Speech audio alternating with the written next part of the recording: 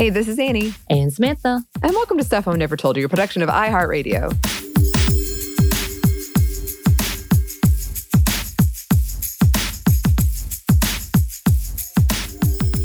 Annie. Yes. Was there at any point you thought you were so good at some sport that you're like, I could do this in the Olympics? Yes. What was it? It was not realistic at all, but I did think I was going to be a gymnastic champ. Oh, nice. And I legitimately, like, even in child mind looking back, I had no reason to think that. People weren't giving me like a lot of boost. It was all just in my head. Right. I like it. Yeah. Did you have one?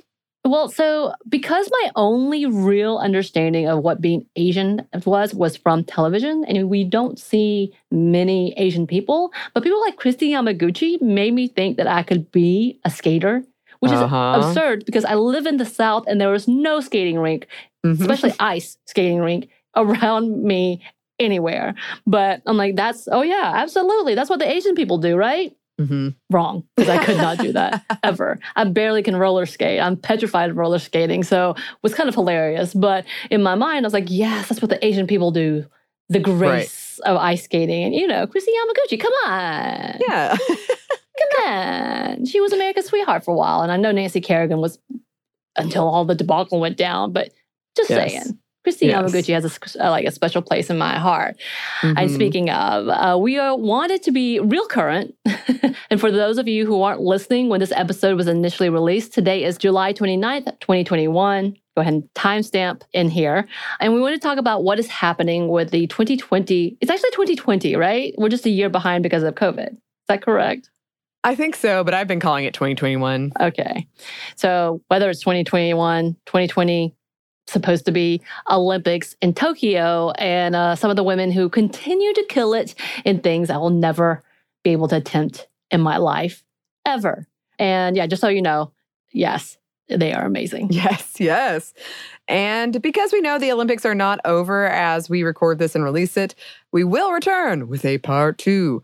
But in the meantime, let's go ahead and get started because there are so many folks out there just breaking records, standards, and all kinds of expectations, including Momiji Nishia from Tokyo, who's one of the youngest to win a gold medal in the Olympics so far in skateboarding. She's a 13-year-old who has won a gold medal in skateboarding. And don't worry about me, just wondering what I'm doing with my life. All good. And by the way, she's not the youngest to compete in this year's Olympics. And again, I am questioning how little I did with my teenage years, just so you know. I think you did plenty, Samantha. Definitely not winning gold medals. Well, not in skateboarding or in any official Olympic capacity, but there are other things. I don't know if I've ever won a gold medal now that you make me think about it. Keep going. Oh. I will make an event for you, just for you. And if you're wondering, more than half the women in the final competition of the skateboarding were teenagers. The oldest medal winner in the competition was 16-year-old Funa Nakayama. The bronze winner, Hayisa Leal, is also 13 years old. Yeah, lots of youngins. Yeah, I guess maybe it's a skateboarding competition, but yeah, more than half of them were that young. Yeah, I tried to get into skateboarding one summer, fell and hurt my chin and never did it again. So that's my experience. Yeah. So did you watch the competition? I did. They fell a lot, but they killed it too. Oh, yeah. I was impressed. Oh, and speaking of, we mentioned surfing recently, first time in the Olympics as an Olympic event. Carissa Moore, a Hawaiian native, became the first Olympic surfing champion. And right behind her is South African surfer Bianca Buitendog, who was originally ranked 17th. Yeah, she made it and she did a killer job. So congrats to them.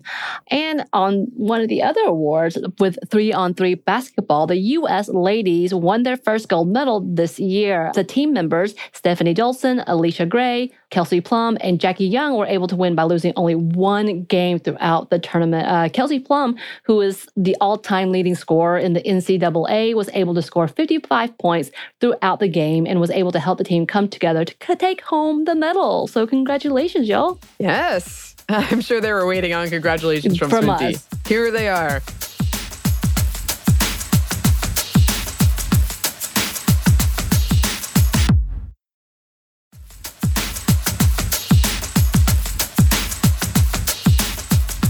There are so many different races and events within swimming, and we're not going into all the wins, but we did want to highlight some of them, including Australian swimmer Emma McKeon, who shattered the 100-meter freestyle Olympic record on Wednesday, the 28th, by 0.39 seconds. There's also Alaskan Olympian, 17-year-old Lydia Jacoby, who won her first gold medal for the 100-meter breaststroke this week. Her whole town erupted in cheers and hugs as they watched her results. Even better is the history of her small town and how there's only one 50-meter pool in the entire state.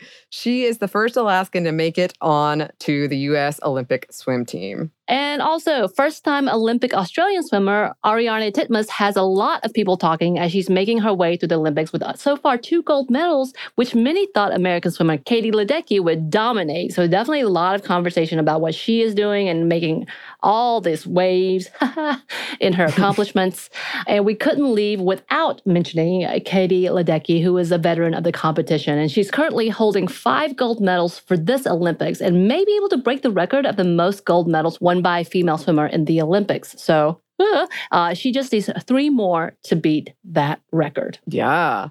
And then moving on to weightlifting, Heidelin Diaz has won the first Olympic gold medal for the Philippines, which has not gotten a gold medal in 97 years. She won after completing a lift of 224 kilograms, which was an Olympic record. She was one of only 19 athletes to be sent from the Philippines. Moving on to gymnastics, Oksana Chosavatina, 46-year-old gymnast representing Uzbekistan, competed in her 8th Olympics. She was given a standing ovation as she completed the vault. She first competed in 1992, representing the Soviet Union. Yeah, go her, because my body hurts just thinking about doing anything like that. And then Suni Lee, or Sunisa Lee of the U.S., won her gold medal in gymnastics. Yay! She is the first among Americans to make the U.S. team. And she talked about the pressure she felt after Simone Biles made the difficult decision to not compete, but has pulled out an amazing victory. And if you haven't seen the video of her family watching her, you should. It gives you all the feels. It was quite sweet. We did want to touch briefly on some controversies, including outfits, which we're going to come back to in an upcoming episode on some updates. And I couldn't believe this happened after we did our Olympic episode. I was like, But Norway's handball team was fined after they refused to wear bikini bottoms and they wore shorts instead. Pink, the pop star, has said she would pay for their fines, as well as the Norwegian Handball Federation, who said they would pay the fine, as well as they are, quote, all in the same boat. Germany's gymnasts wore full bodysuits in protest of sexualization of women within the competition. And yes, that is a huge conversation we can have and we will touch on in a future episode. Right. Yeah. I think it's really important to note that it's so ridiculous. Like, it was one person tweeted about it, like, they get fined for wearing too much clothes in the Olympics, but then they get suspended or sent home for wearing not enough clothes in school. What is this? Ridiculous. And then we couldn't talk about the current events of the Olympics without talking about the GOAT, Simone Biles, and her decision to not compete. Yeah, there have been many, and not surprising, most of them are conservative men who have criticized her for her decision to step down for her own mental health. And this is such a big conversation on how young women are pushed to sacrifice everything for the idea of representation, of placing so much responsibility on young women to be the perfect doll, whether it's to be respectable or whether it's to be able to be sold, essentially, to be married, like all of these different things. But it's also why we look at listening to our bodies and our mental health as a type of a weakness, which is a whole big conversation of that, as also is why we think these athletes owe us something. Right. And of course, I'm sure we're going to get into this in their updates as well. But I think it would be really hard for us just to bypass this without talking about what is happening with this conversation and the fact that Simone Biles has been able to start this conversation, even though, honestly, we could talk about Naomi Osaka, who also did the same thing during the tennis matches, which has been harshly criticized once again. And there's this whole level of why we think people owe us. Yes, they're famous. Yes, it's their job and they do something, but anybody, anywhere, we all have to take off for sick time and sick leave.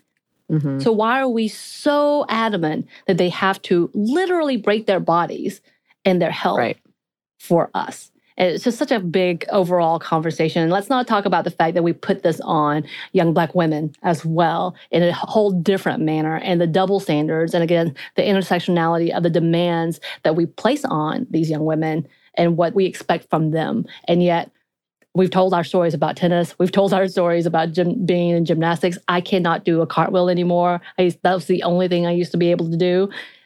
There's no way in hell we have any kind of real argument about why someone can't compete and turn their bodies inside out for us. Like, come on.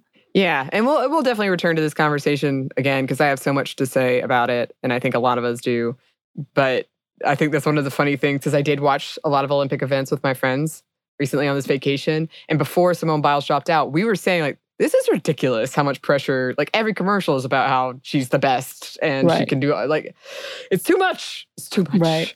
And it's very unhealthy to be like, how dare you speak up for your own health? And okay. Anyway, that's what we have to say for now. I promise we will return to this conversation and we will revisit Olympic winners and people we want to highlight in a future episode. But for now, if you would like to contact us, we would love to hear from you. Our email is stephanieandmomstuff@iheartmedia.com. You can find us on Twitter @MomStuffPodcast or on Instagram @StuffMomNeverToldYou. Thanks as always to our super producer, Christina. You're a champ to us. Always sticks the landing. And thanks to you for listening. Stuff Mom Never Told You is a production of iHeartRadio. For more podcasts from iHeartRadio, visit the iHeartRadio app, Apple Podcasts, or wherever you listen to your favorite shows.